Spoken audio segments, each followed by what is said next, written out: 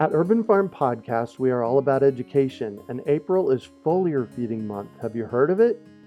It is a super simple application of spraying liquid organic fertilizer on your trees and garden plants. The leaves, branches, and trunks are incredible at absorbing nutrients. And if your soil isn't great or your pH is off, foliar feeding is a quick and long-lasting fix to get your plants the nutrients they need. Want to learn more? Join us for our free online webinar on how to apply this amazing process to your gardens and fruit trees.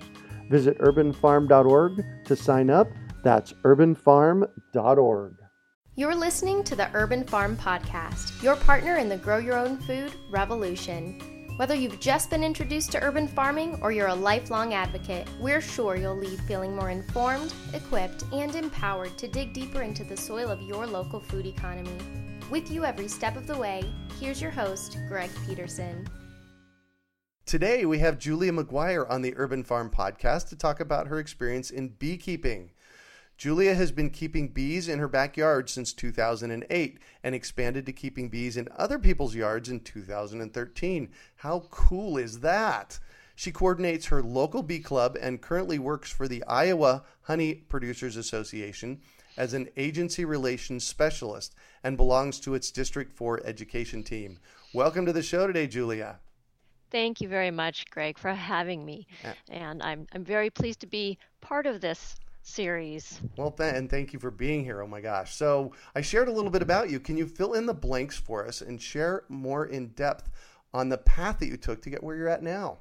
I sure can. My path started with my daughter.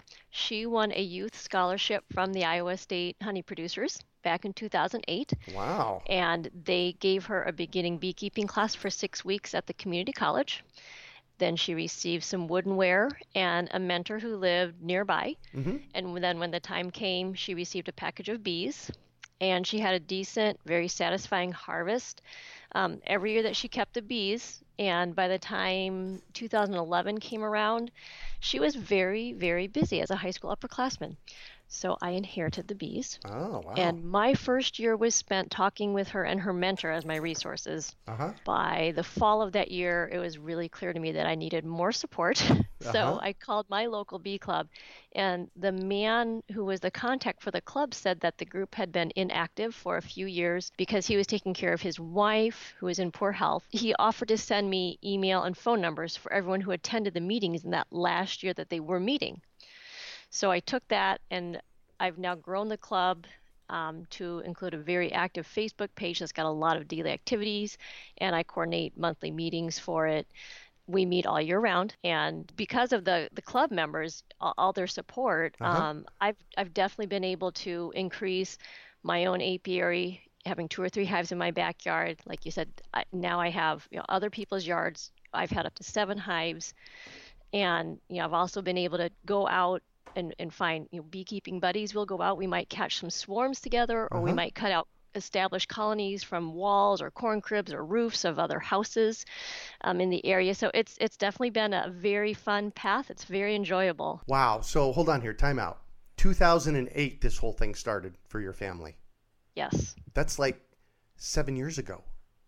I know. It's crazy. Wow. And you didn't even jump in until 2011, and all of a sudden, so the Iowa Honey Producers Association was this club that basically got donated to you, right? Yeah, so they give out, I don't know how many youth scholarships they give out, but it's a fair amount. I think it just depends, they can't really control the applicant pool. Right. But anyone who's under the age of 18, I think it's between ages 12 and 18, can apply for this scholarship. It's a yearly award, and they just got to make sure their application's filled out and they've got a good, recommendation letter. And who's that from? The Iowa Honey Producers Association. Wow. They have funds, and they also have the local bee clubs sponsor maybe a student from their area. Wow. That brings 4-H to a whole new level, doesn't it? It does. And I think that's another thing. I think depending on where you live, the situation, might be with a nature center as far as, where you learn about bees, might be there's a professional level commercial beekeeper, in your area. I think it just goes back to what's available. What are the resources where you live? Right. Well, cool. So I got to know something. What's the big deal about bees? They're just really interesting. Well, that they are. They're really interesting. And I think, especially for the urban farm audience, if you're looking at fruits or any kind of squash, if you have native plantings, you're really going to want to have a strong pollinator presence in order to have a good harvest, or in order to see good seed production in your your prairie or whatever your native plantings might be. Yeah.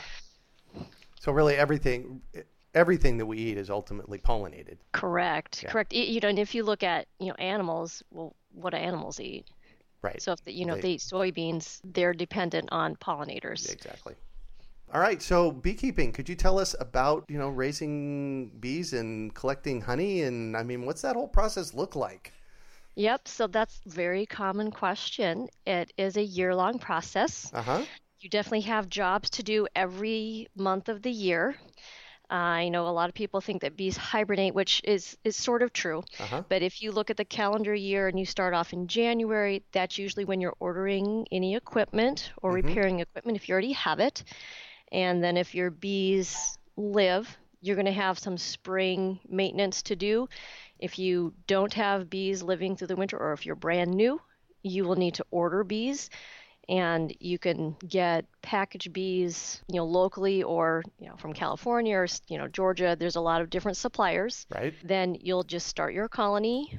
Whenever, if you're getting packages, it's going to depend on where you live. It'll be early spring, and you need to inspect them, once every 10 days or so. When you say inspect them, I'm going to crack open the top of my beehive, take the lid off, look inside of it, check for the overall health, make sure there's a queen in there. Oh, yes.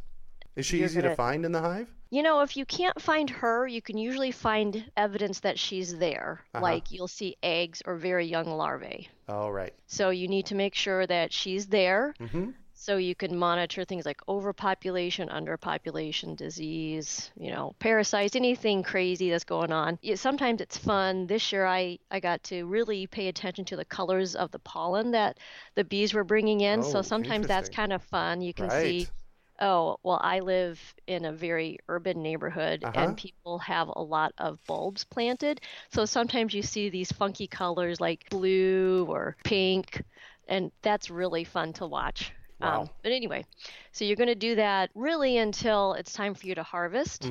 So you're going to harvest. Now we're harvesting the honey at this point, right? You're going to be harvesting honey. Yeah, perfect. And then, whatever your winter preparations are, depending on where you live, you might need to insulate your hives. You might need to feed your bees, or, like I said, treat, or whatever your management needs to be for overpopulation. And then if you've got pretty cold winter, you're still going to need to check those bees, make sure they have enough food. Even if there's snow outside. Oh, yeah.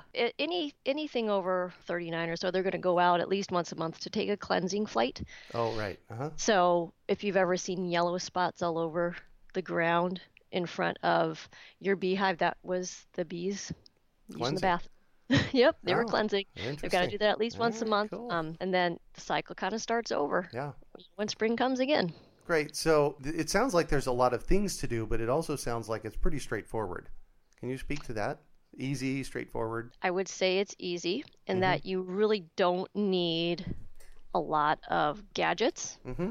I know any hobby you have, you can have any level of money spent and any various amounts of tools and gadgets, but really you don't need a lot. Great. I don't know if there's much more to say about that. All right, fantastic. So you just got to listen to the bees. I think that's the main thing, is that you've got to take the bees' lead. They don't always read the same book that you read. Yeah, there you go. So if I was interested, say I'm interested in, in starting to look to see what I can do to keep bees, what are my first 3 steps? The first 3 steps, if you want to keep bees, I would say, is get with a local bee club or beekeeping class. And the reason I say local is because the pests and weather will determine the kind of care you give. Oh, yes. So if you're online and you're listening to somebody in Colorado, but you live up in Maine, right, maybe that's not going to work out so well. The other thing I would say is find a mentor. a local mentor or someone who Right. used to live if they're not currently living where you are. And the other thing is, just to have fun. There Bees you are go. just fascinating. Always have fun. Absolutely. Absolutely. All right, cool. I know that in Arizona or in Phoenix we have a beekeepers club, and I've been to their meetings before once or twice, and great, mostly guys, but there's some gals that do it, and they're always willing to share. They're always willing to share. Yeah, they're a very generous community. I don't know that I've experienced the mostly guys. I think where I am at, Uh-huh. it's pretty well 50-50 here. Cool. Now, that's great news that we're getting ladies involved with this. So you got this product now. So we've done bees. We've got this product, beeswax and honey. So what do you do with it? What do we do with it?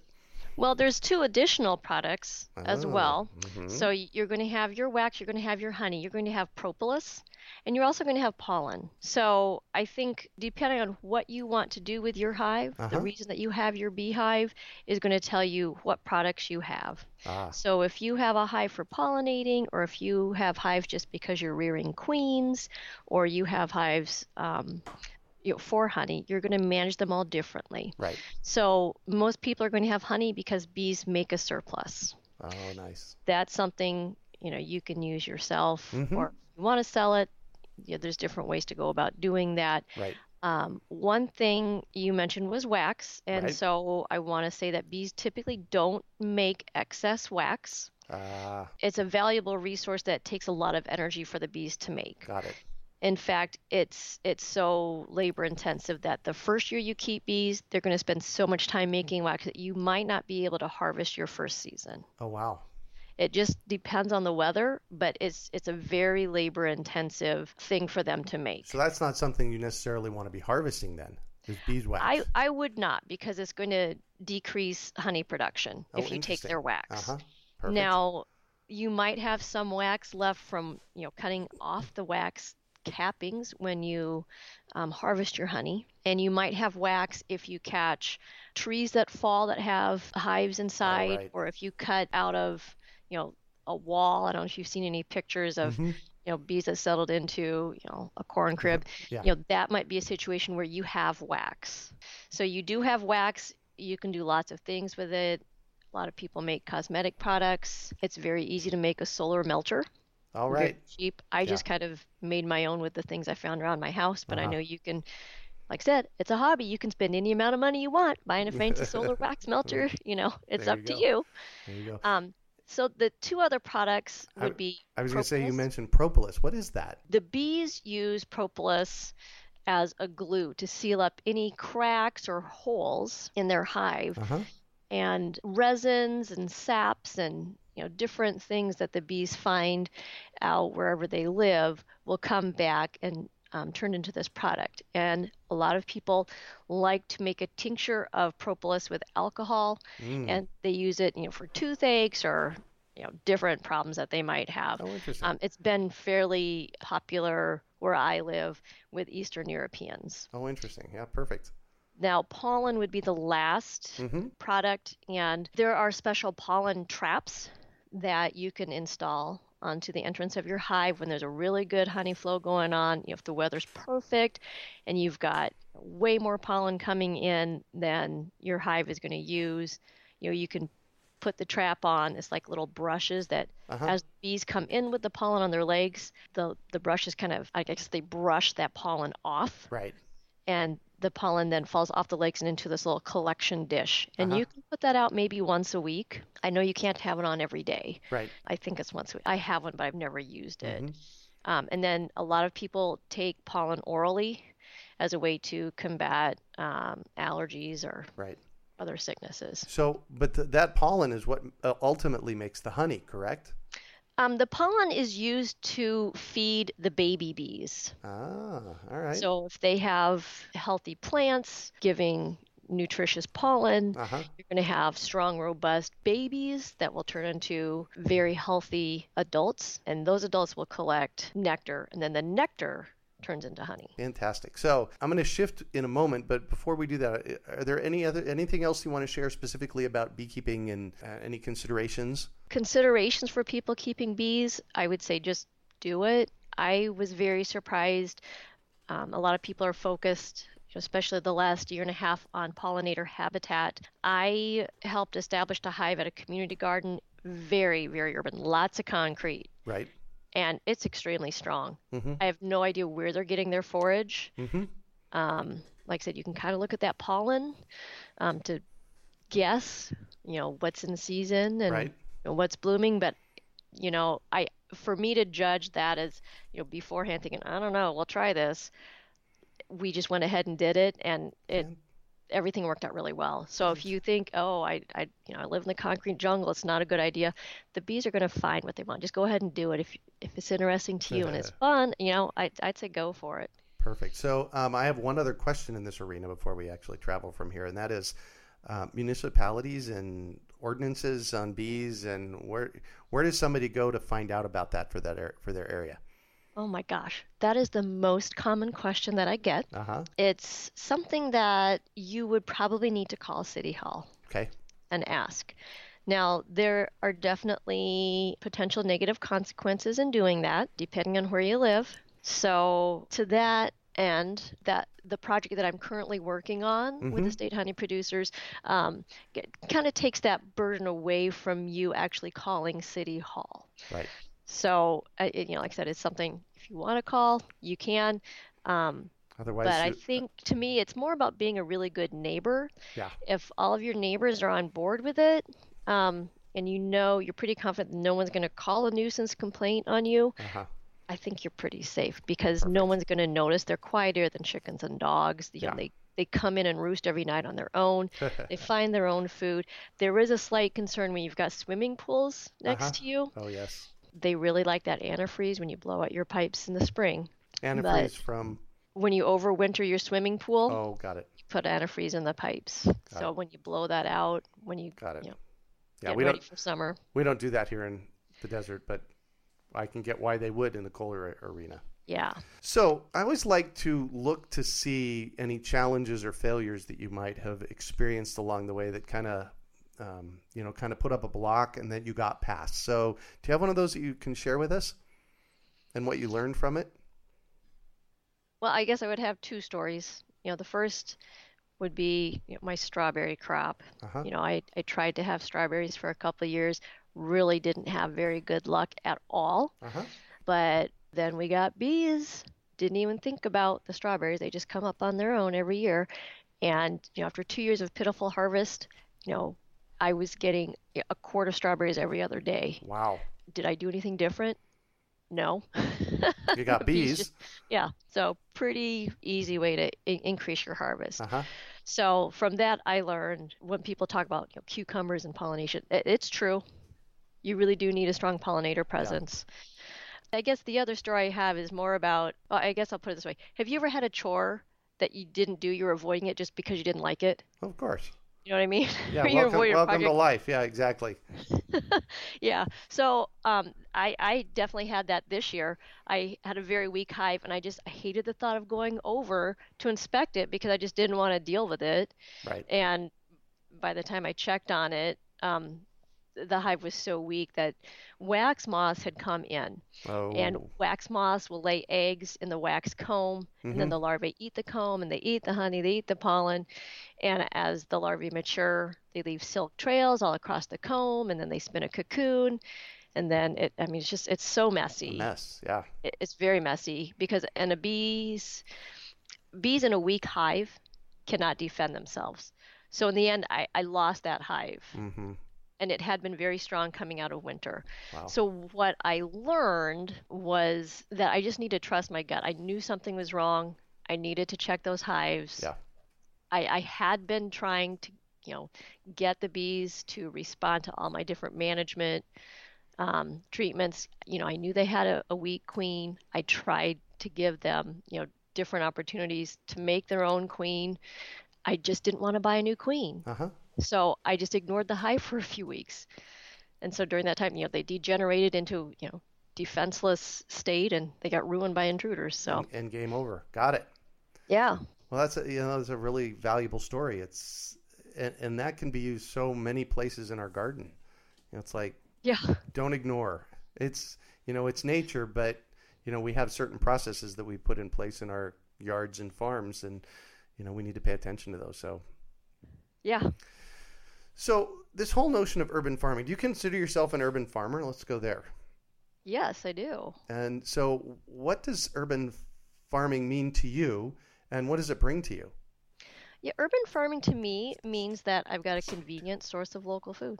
Ah, okay. So knowing what inputs have gone toward that crop, just how everything's so intertwined is, yeah, it's amazing. it's just kind of a lifestyle, I guess. Yeah, exactly. It's a very good, rich lifestyle. I mean, I homeschooled my 4 kids through all of this, and it's a really good lifestyle. Nice. And what does it bring to you? Like, definitely brings you satisfaction and a feeling of security, knowing that if I need something, if I need X, Y, or Z, I can just walk outside and go get it. And like I said, I know it was safely raised. Isn't that nice? I absolutely love that. That's part of the reason I do it is, I can go out in the yard and get an entire meal. It's a good lifestyle. Yeah. So here's a deep question. What drives you? It's like, what's your big why about all this? I just really think bees are fascinating. Once you stick your head into a box of bees, it's really hard to not want to learn more. Yeah. I think most beekeepers would answer the same way. Yeah, perfect. So what project are you currently working on that you'd like to share about? So I can tell you about 2 projects. Please. We mentioned the Iowa Honey Producers Association. So my latest thing is a website that has approximately 100 Iowa cities and their bee laws. It's a searchable website. Wow. It's going to go live January 1st. So you don't have to have an X on your back, by calling City Hall and giving an anonymous name. And yeah, my name's Joe Schmo, and I'm wondering if my neighbor kept bees, would that be legal? You don't have to do that because it's, websites are anonymous. I went ahead and I did the work for you. I don't live in that town, so perfect. I'm pretty safe. We're pretty excited. We don't think another state has ever done this before, so it's pretty exciting for us. Then the other project is our District 4 education team, and we go out and talk to youth and adults about, what we've got several different topics that we speak on, but a lot of it's just a year in the life of a beekeeper or pollination in community gardens. Yeah. So I am all about education. I run Urban Farm U, and I've been teaching people about urban farming for many decades. And I'm wondering, and I'm an avid reader, is there any specific books that have inspired you, maybe one specific about bees or not? I would say for bees, it would be a book. It was written by Keith Delaplane. It's called First Lessons in Beekeeping. This is the book that all of the beginning beekeeping classes in Iowa use.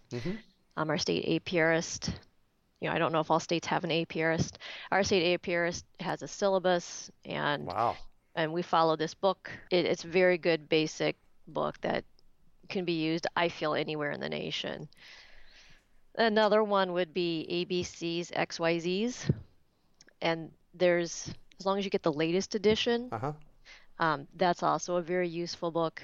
Again, about beekeeping? Edition. Yep, it's about beekeeping. Perfect. And definitely get the latest edition because, if you get earlier editions, they won't address small hive beetles or varroa mites or the different, infections we have now. Perfect. And so do you have one final piece of advice for our listeners? I think you will never have enough information to feel like you're prepared. So you should just do it anyway and find a mentor. Yeah, perfect. Well, thank you so much for joining us on the show today and sharing your experience. What is the best way, if somebody, one of our listeners wanted to get a hold of you, what's the best way for them to get a hold of you? Probably the best way to get a hold of me would be to use the contact form on my club website. Okay. And that website is DesMoinesBackyardBeekeepers.org. Perfect. I know it's very long. That's fine, and we'll have it on the show notes page. So, and thank you so much. It's been a privilege to learn about beekeeping from what sounds like an upcoming expert. So thank you very much, Julia. Oh, thank you. I appreciate the time. Absolutely. Well, that's all for today. Thanks for joining us on the Urban Farm Podcast. We hope you enjoyed today's episode of the Urban Farm Podcast. Remember to listen 3 days a week for tips, advice, and resources to help you on your journey with urban farming. You can find us on the web at urbanfarm.org or send us an email to podcast@urbanfarm.org.